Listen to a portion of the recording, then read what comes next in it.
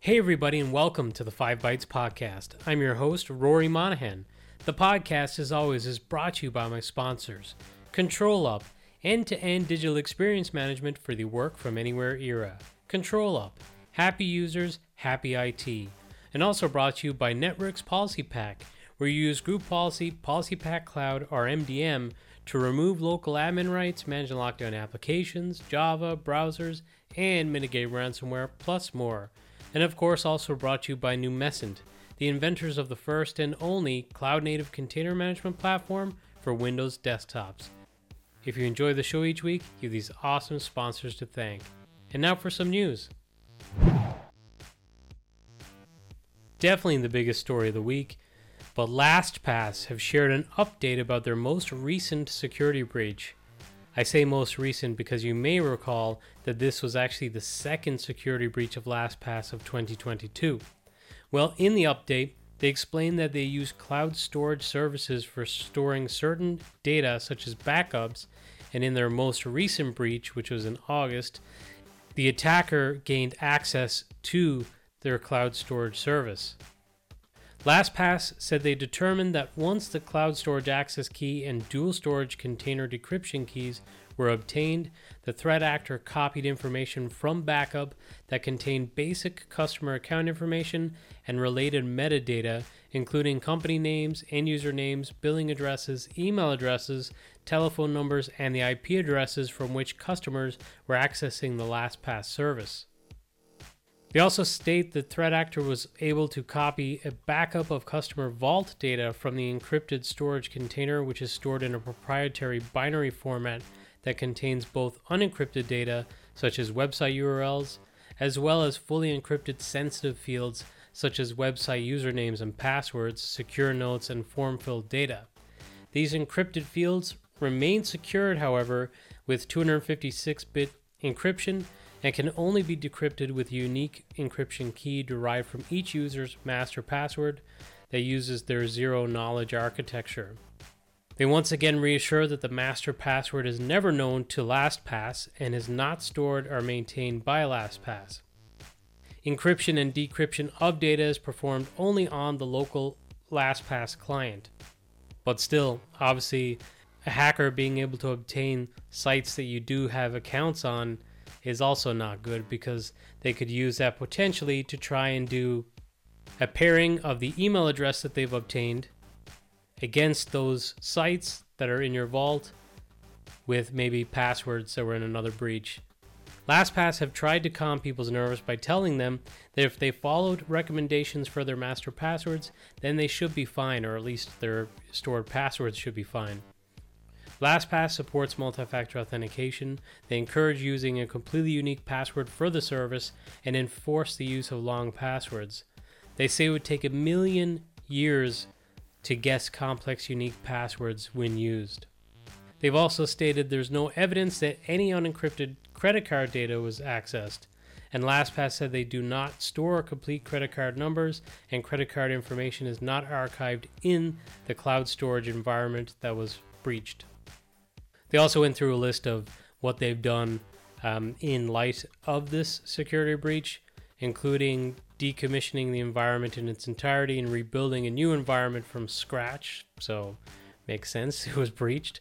They've also replaced and further hardened developer machines, processes, and authentication methods. They've added additional logging and alerting capabilities. They're actively rotating all relevant credentials and certificates that may have been affected and supplementing existing endpoint security. And they've been performing exhaustive analysis of every account with signs of any suspicious activity within their cloud storage service. They did state that this remains an ongoing investigation, and they have notified law enforcement and relevant regulatory authorities of this incident out of an abundance of caution. So this is certainly not good news, because like I said, even though they don't get the passwords in the vault, it seems like they've probably got a list of the websites that you visited if you use LastPass, so people will know what sites you have an account on, and they've got at least one of your email addresses, probably the email address that's associated with your LastPass account. Now, of course, one of the benefits of using a service like LastPass is that hopefully you've created all unique passwords for all of the services you use. So it's going to be pretty hard for someone to figure out what password you're using on those URLs or sites that they are able to get the information from. So, it's bad, but it's not the end of the world. And I've seen people saying that, oh, I'm leaving LastPass now for sure. And then other people saying, well, your master password is fine. And if you're using the service to generate complex passwords and have unique passwords for everything, you're probably fine. It just sucks that your personal information is going to be taken in this breach. But still, I guess it's going to be, a very person-to-person decision. Do you stick with LastPass if you're using it? Or do you look for an alternative like 1Password or Bitwarden? That's up to you. Last Wednesday, Okta stated that software code for its Okta Workforce Identity Cloud service was copied after intruders gained access to their private repository on GitHub. The statement said that copied source code pertains only to the Okta Workforce Identity Cloud and does not pertain to any Auth0 products used with the company's customer identity cloud.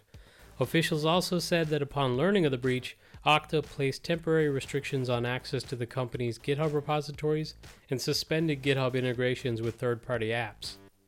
GitHub stated, quote, "We have since reviewed all recent access to Okta software repositories hosted by GitHub to understand the scope of the exposure. We reviewed all recent commits to Okta software repositories hosted with GitHub to validate the integrity of our code and rotated GitHub credentials," end quote. Now, I find the timing of the release of this information, both from LastPass and Okta, just being kind of skeptical, but doing this kind of news dump right around the holidays, something tells me they're trying to bury the bad news. Just my opinion. The Commission Nationale de la Informatique et des Libertés, which is the French privacy watchdog, has imposed a €60 million fine against Microsoft's Irish subsidiary for dropping advertising cookies in users' computers without their explicit consent in violation of data protection laws in the European Union. The privacy watchdog noted that users visiting the homepage of its Bing search engine did not have a mechanism to refuse cookies as easily as accepting them.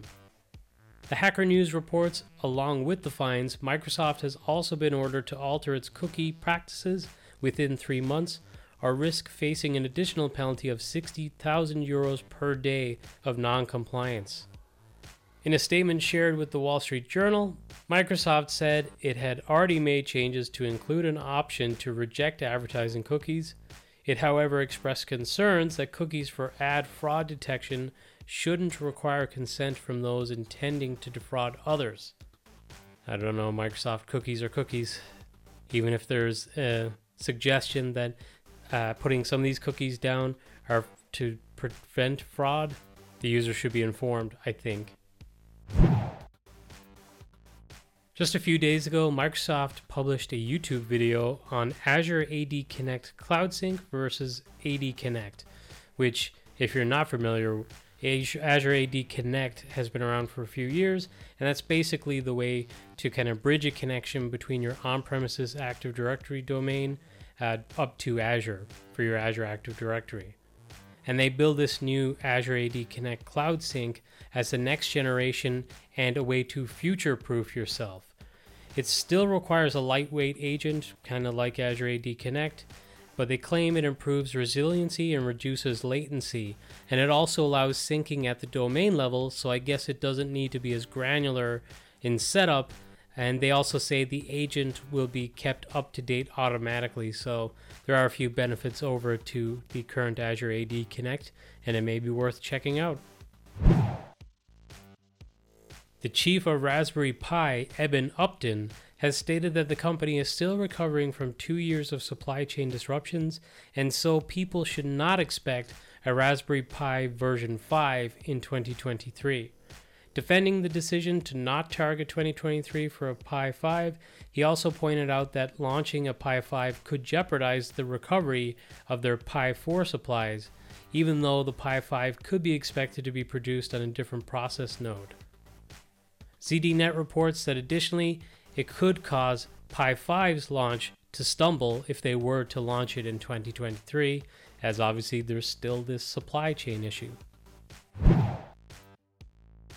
And the last news story for this episode, I'm keeping it short on purpose this week for obvious reasons. It's around the holidays, and I'm pretty sure not all that many people are going to be listening.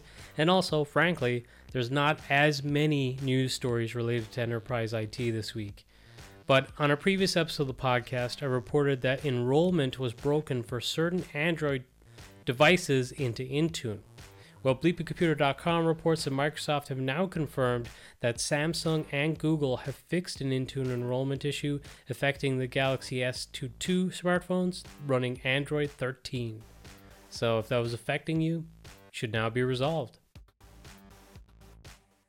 And now this episode's scripts, tricks, and tips. First up, there was quite a thread on Twitter. Well, it's also kind of a tip as well, just by virtue of what the thread is about. But the tip would be, don't have your home lab ESXi hosts and vCenter exposed on the internet. So this is something that's actually come up multiple times throughout the year as vCenter's instances that were exposed on the internet were being attacked on an enterprise front. Well, someone with a home lab was brave enough, or maybe stupid enough, to share on a Reddit or a subreddit that they were hacked, and they've got a ransomware note up on their, it looked like to me, the ESXi login page. So kind of maybe a little bit embarrassing. They were asking for advice on how to recover.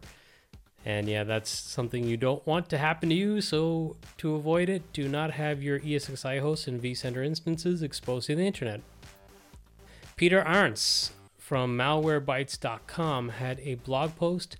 It was actually posted last year, but it still rings true today, on the pitfalls of blocking IP addresses. So it is a good idea in theory, but there are some kind of nuances and holes that you should address as well. And finally, Frederick Weinman shared on Twitter, for those folks with Active Directory dealing with domain controller updates and the Kerberos headaches that we've had this year, if you're looking for some insights into your environment and where you will need to fix things before they break, Frederick has shared a PowerShell script that helps you to gather some important data. Well, like I said, I wanted to keep this episode short because it is during the holidays. I didn't want to miss a week, and I think next week, because it's going to be the 5th anniversary of the podcast, and it's also going to be the new year, I'll do my usual kind of recap of the big news stories for the year and some of the scripts, tricks, and tips highlights from the last year as well. But that's it for me. Thank you all so much for listening, and I hope you had a great Christmas.